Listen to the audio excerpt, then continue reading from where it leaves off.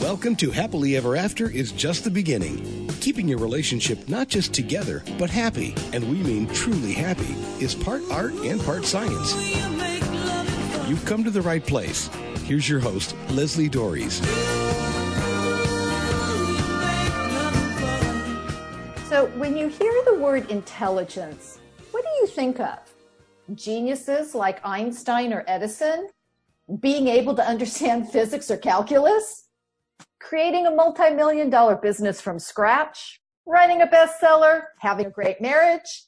Probably not that last one, because you're most likely thinking about rational intelligence. But there is another kind of intelligence, and that's emotional intelligence. And like an IQ, the higher yours is, the better your relationship will be. So to explain what emotional intelligence is, how it works, and how you can increase yours, I'm joined by blogger, father, and founder of thedadtrain.com, Scott Davison. Scott, thanks so much for being on the show and talking about what I'm hoping is going to become a really popular topic. Thanks, Leslie. Great to be here. So let's just start right at the beginning. What is emotional intelligence, and how does it relate to what most people think of when they hear the word intelligence? Okay, yeah. So, emotional intelligence is the ability to recognize and manage emotions, both in yourself and in other people. So in practical terms, it's what helps you realize perhaps when you're getting angry, you're in an argument with your wife and you're getting angry and you're about to say something you're going to regret, and you just step away and take a couple of breaths. Or, the ability to recognize that your teenage daughter is upset, and then knowing how to choose the right moment to approach her about it. So they're sort of the practical implications of emotional intelligence. It's very much about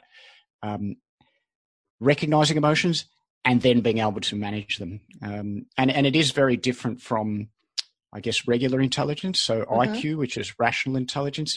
Firstly, it's a different part of the brain that deals with emotions. Yeah. But rational intelligence is sort of what we think of when we talk about IQ, whereas emotional intelligence is more of a social intelligence, really. And it can be measured as EQ is the measure they use for that. And, they are different parts of the brain, and you can have one without the other. In fact, it's very common. We probably all know someone like this. Yeah, someone who's really, I guess, intelligent in a traditional sense, a high IQ, but they've got poor social skills, or they have trouble communicating, or they make really bad life decisions. And on the flip side, we probably know people who perhaps aren't considered intelligence in the IQ sense of the word, but they've got street smarts, or they have really good people skills. So you can definitely have one without the other. And the other way they're really different, which I think is important, is that rational intelligence, your IQ is largely fixed. I mean, this is debatable, but it's actually quite difficult to change your IQ over time. Whereas your EQ, your emotional intelligence, that's something that develops with time, and it's something that you can practice and proactively develop both in yourself and teach your children about this skill. So that's why I like EQ. It's really one that you can proactively change, and it's been shown to make a big difference, at work, but also at home, obviously. Right. As you were speaking, I was thinking about, and I looked into this for some reason. I was doing a presentation or something, and I can't remember exactly why I was doing it, but it was going, it was in terms of businesses and the skills that they were looking for in their optimal employee. And it was really interesting because I think there was a list of 10 of them, and the top 6 were all what would fall under, the emotional intelligence, the being able to communicate well, the being able to work with different types of people. And the very bottom ones were what would be considered, the technological skills, because, on some level, people can come in with the technological skills, but really good business owners and leaders have this ability to tap into other people's emotions. And thinking of, people like Franklin Roosevelt and some of the other, people who are renowned for being great leaders.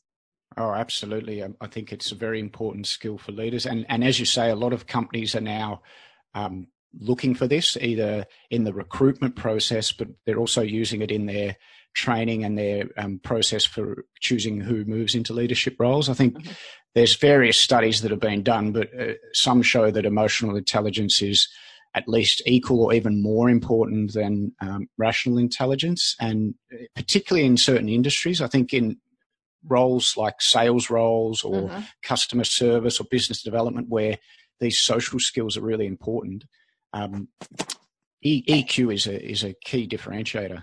Well, and the thing that I love you're talking about, that EQ is not fixed, that it can be developed, because this is one of those things that as we get older, we get into more and different types of relationships. And so, a high EQ would be something that people would want if they want a successful long-term relationship, whether it's with their spouse or with their children, or even with a friend. So I think this is a really good conversation to be having. And I want to go into some of the ways that people can learn the emotional intelligence, because you wrote a piece for the Good Men Project titled 7 Ways to Improve Your Emotional Intelligence. So I'd like to really talk about the first 2, because I think they're somewhat related, and they are to practice self-awareness and to seek feedback from others. So why are they so important, and how do they relate to each other? Yeah, okay. Yeah, you're right. They are related. In fact, all of the 7 points are related to some extent, but these 2 in particular. So self-awareness, this is really about learning to recognize and label your own emotions. So I used to think self-awareness was just, knowing what your strengths and weaknesses are. But in this context, what we're talking about is being able to recognize and label emotions in yourself.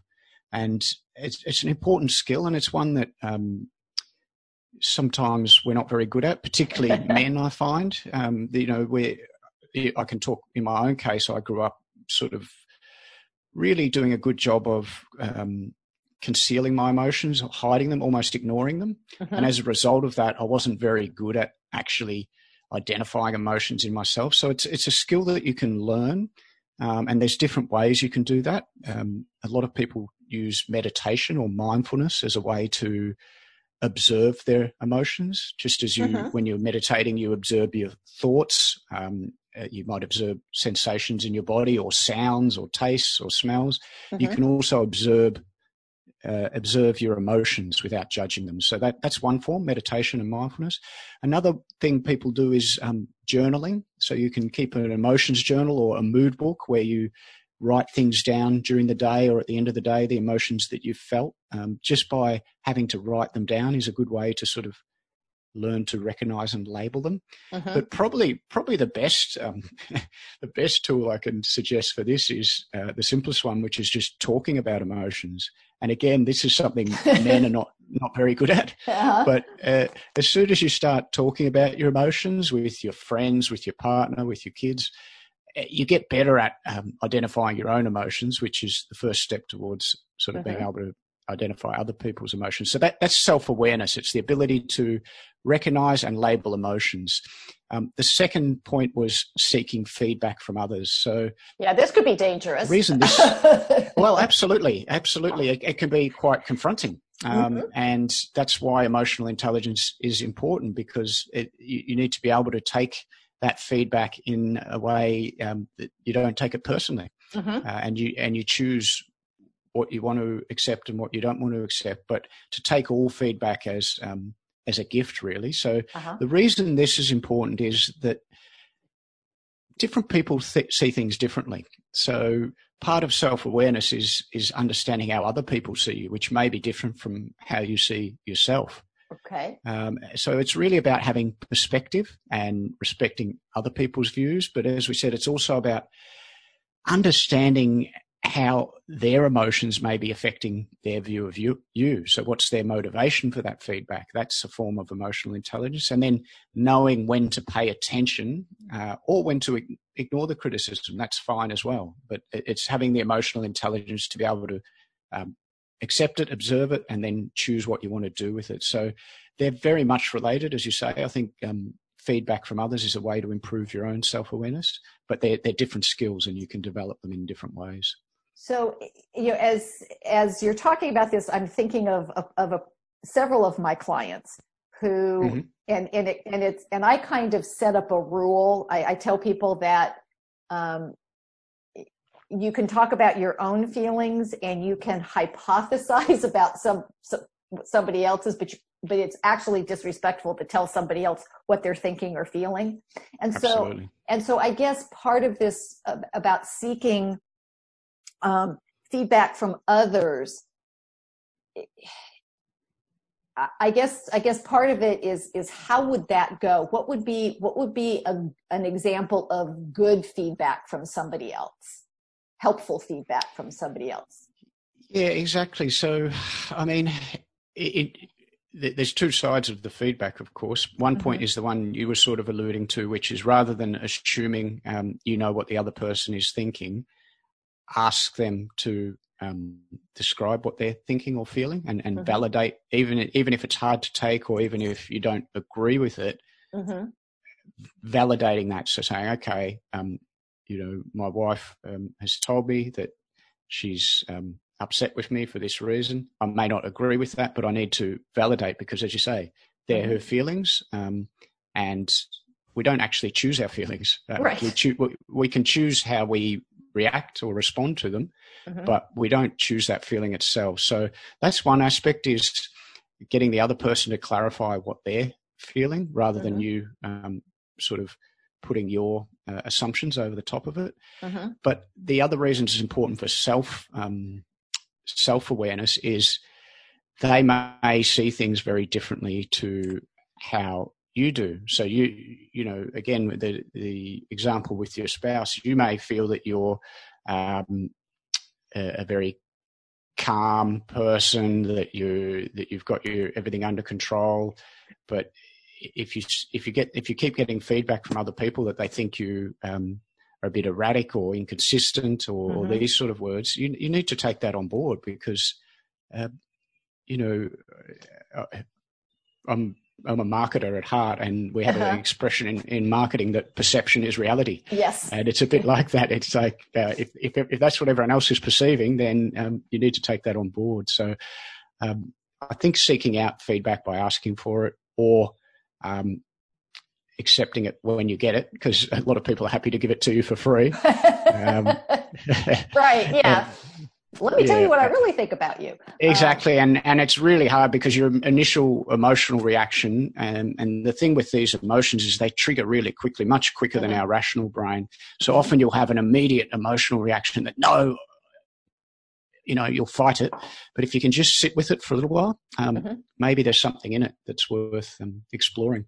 Yeah, I talk about putting some, the clothes that somebody's handing you, putting them on and wear them for a while and see what fits and see what doesn't. Because again, it is their perception. But if it's somebody who's close to you who is, saying these things, you might want to take a look at it. It doesn't necessarily mean it's the complete truth, but there may be a nugget of truth in there that you can take away and learn something from. Absolutely. And it's their truth. Right. It's their truth. Yeah. And again, you get to make a decision about what you want to do with it. It doesn't necessarily mean it's the absolute truth, but again, it's like, do I want my partner to feel this way about me, or do I want my child to feel this way about me? Yep. So this is Happily Ever After. It's just the beginning on webtalkradio.net. I'm Leslie Dories, and I'm having an important conversation about emotional intelligence with blogger Scott Davison. He's a father and the founder of thedadtrain.com. And if you find yourself using your rational intelligence to make sense of your marriage, you may find yourself frustrated and or confused. That's because you're not using your entire brain. And if you're like many people, especially men, there can be a tendency to dismiss emotions as unnecessary or even problematic. But your level of emotional intelligence, your ability to recognize and manage emotions in yourself and others, can make or break your relationships. So if you want to increase your EQ, there's help. You can give me a call or send me an email and schedule a free, no obligation, Create Your Happily Ever After strategy session where we can talk about emotional intelligence and how important it is to your marriage. You can give me a call at area code 919-924-0463. Again, that's 919-924-0463. Or you can send me an email at Leslie, Lesli, at foundationscoachingnc.com. That's FOUNDATIONS, coaching, N as in Nancy, C as in Charlie.com. And now I want to get back to more ways on how you can improve your emotional intelligence. So, Scott, let's talk about 2 more ways that someone could improve their EQ. Practicing empathy and understanding your passions and what motivates you. So can you talk a little bit more about each? Yeah, sure. I mean, empathy, it's a bit of a buzzword, I think, at the moment, but it's a really, really important skill in life, but particularly in relationships with loved ones. And it's the ability to put yourself in someone else's shoes. So to be able to see things from their perspective, that's kind of what we call cognitive empathy. But there's also this other form of empathy, which is emotional empathy, which is almost the ability to feel what they are feeling. And that's a really deep form of empathy, but often with loved ones, particularly with children, you know, if they're in pain, you'll actually physically feel that pain. Yes. That's a form of empathy. So it's this ability to put yourself in someone else's shoes, understand and validate what they're feeling, not to judge it, but just to be sort of a bit curious about why they're feeling that. And it's a really, really important skill. And again, it's one that men are traditionally not very good at, and I include myself in that group. This is not something I was good at, and I'm still really working on this part of my emotional intelligence. And there's different ways to develop empathy. Okay, yeah, I was really interested for some concrete suggestions because this sounds like it can be incredibly challenging. Yep, it is. It is challenging, but we're all I say we're all capable of it. I think there are some clinical conditions of a rare number of people who are not capable of empathy, but putting those aside, everyone's capable of developing empathy. And there are some really practical and quite fun ways, to be honest, to develop this skill in yourself and to teach it to your children. So one is practice reading body language, you know, and facial expressions. You've probably seen stats around what percentage of our communication is non-verbal. And I've heard people say it's as high as 70 or 80 or 90%. The truth is it depends very much on the context, but I think we can all agree that a lot. Yeah, it's very high. A lot of what we're communicating is in our body language and our facial expressions. So if you can learn to read those better, you can actually recognize people's emotions without them having to express those emotions verbally.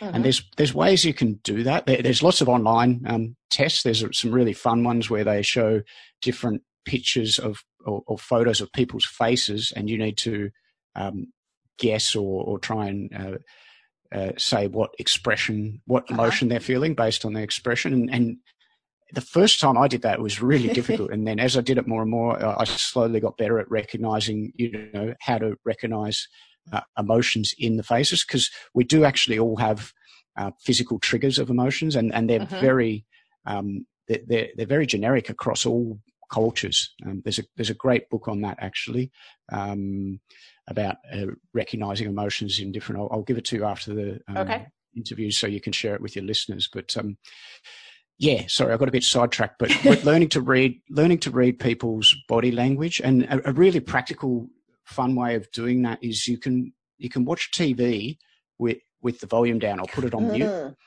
Okay. And I'm not talking about watching sport, you know, the football with the volume down in the background, but some sort of drama or show involving people and stories and communication. You put the volume down and you see if you can follow the plot, try and work out what people are feeling and saying just based on their their body language and their facial expressions.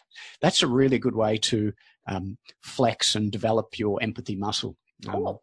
So that's one example. And reading fictional novels has also been shown to help develop empathy because you're literally seeing the world from someone else's perspective. So, good fictional novels of someone who's in a different life to what you are is another way to develop that empathy skill. So, yeah, there are ways to do it, and it is important, but it does take practice. Okay.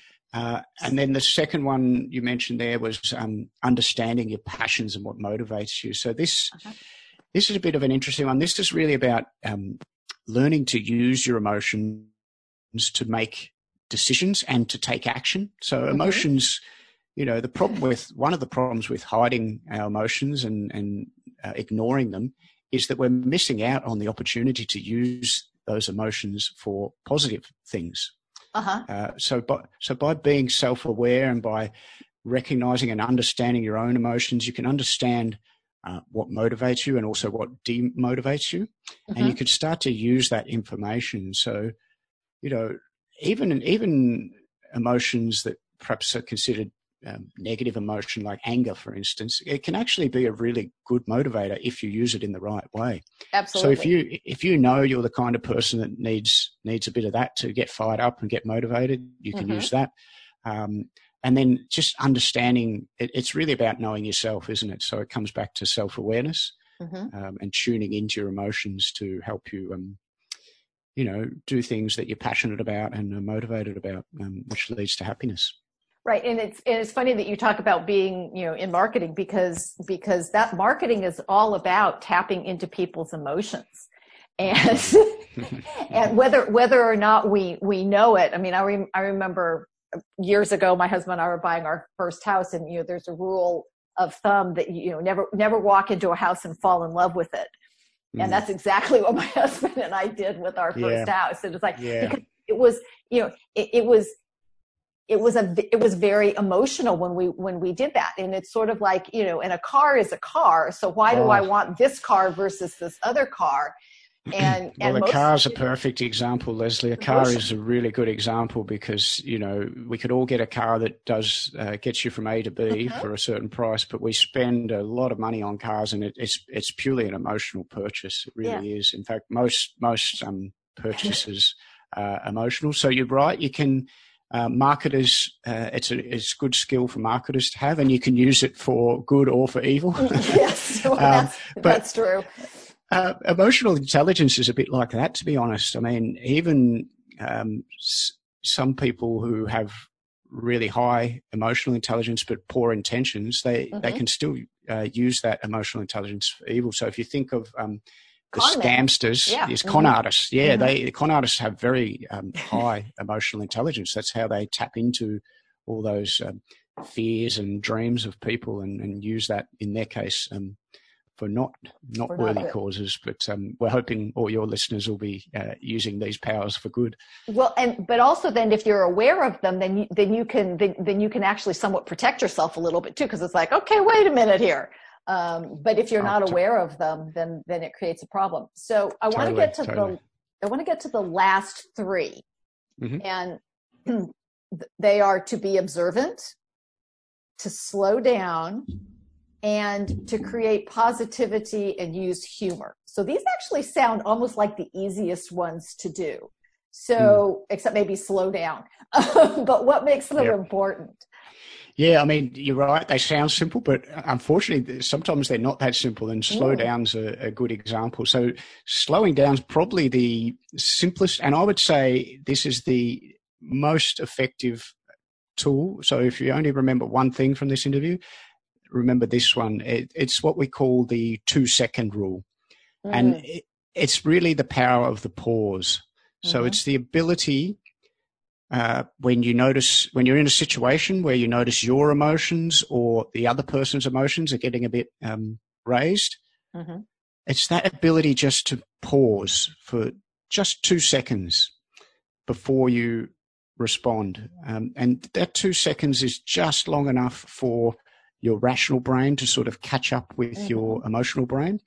And it's really the difference between reacting automatically and responding. And just that 2-second rule is a really powerful tool, and it can help in a lot of situations, both at home and at work. So that's what slowing down's about. It's about not being afraid of the pause and just slowing things down to allow your rational thinking just to catch up a bit with your emotions, which are very fast.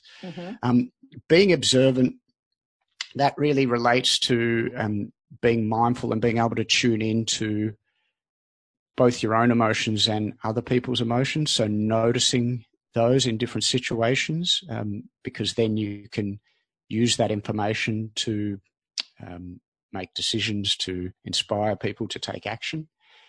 And again, it is an easy one if you're mindful and tuned into it, but often we're distracted. Often in a conversation, we're thinking about what we want to say next instead of actually being in the moment and listening to what the person's saying, and we're missing vital cues. So yeah, again, they're sort of related. As you slow down, you can be a bit more observant.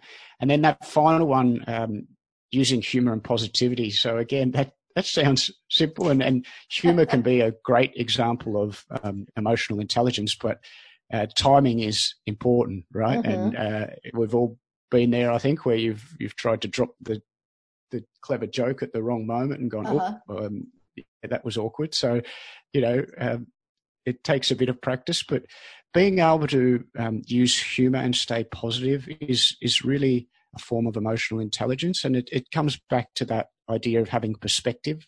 So even when you're feeling in the moment, perhaps that things are terrible and couldn't get worse, that ability to perhaps take a higher view of it and just realize, oh, well, maybe tomorrow it won't seem so bad, or maybe, and then just using a joke or a bit of positivity to manage that situation. That's a really good example of emotional intelligence.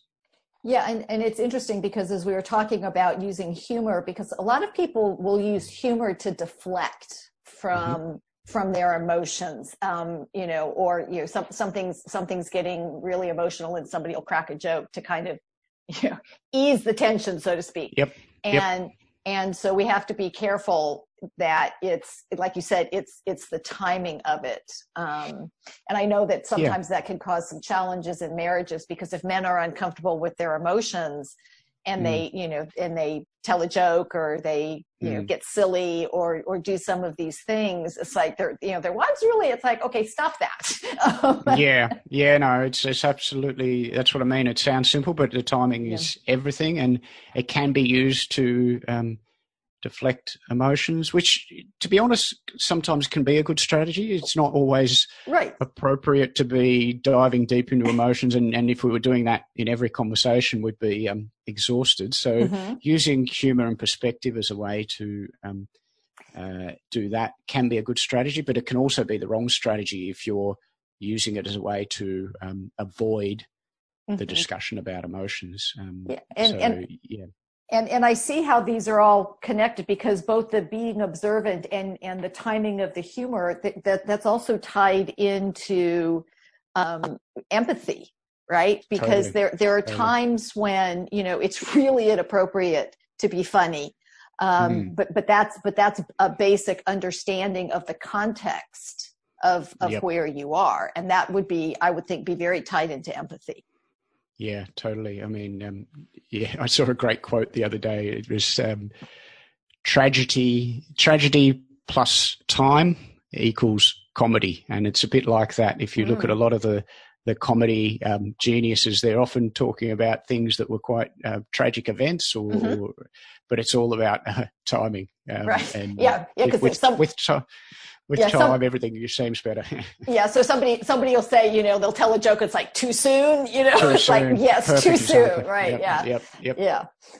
But this is, Scott, gosh, I could talk about this forever. And this is such an important topic. And I'm so thankful for you coming on the show and talking about it. And mostly, I think, giving people hope that this is something that can be learned, and it pays off in such fantastic ways, both personally and professionally, and I think that,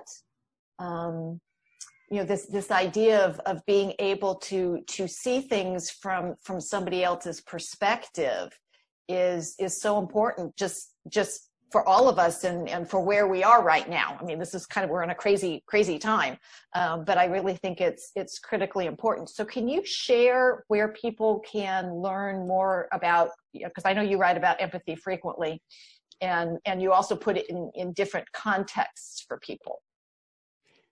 Yeah, sure. So, I mean, in terms of my articles, you'll find all of them on thedadtrain.com. As you mentioned, some of them are also on the Good Men Project and Medium and places like that. But my blog is thedadtrain.com, and that's where all my articles are. But most of my articles are using research that I've found elsewhere. So I always link to the original survey or the original research, because there has been a lot of research done in this area of emotional intelligence, but it's all pretty recent. IQ's been measured for almost 100 years or over 100 years, whereas EQ's only been around for about maybe 20 or 30 years. So it's a new area, but there's lots of research there. And yeah, if you go to thedadtrain.com, that's a good starting point, and then I'll link you off to all the relevant resources.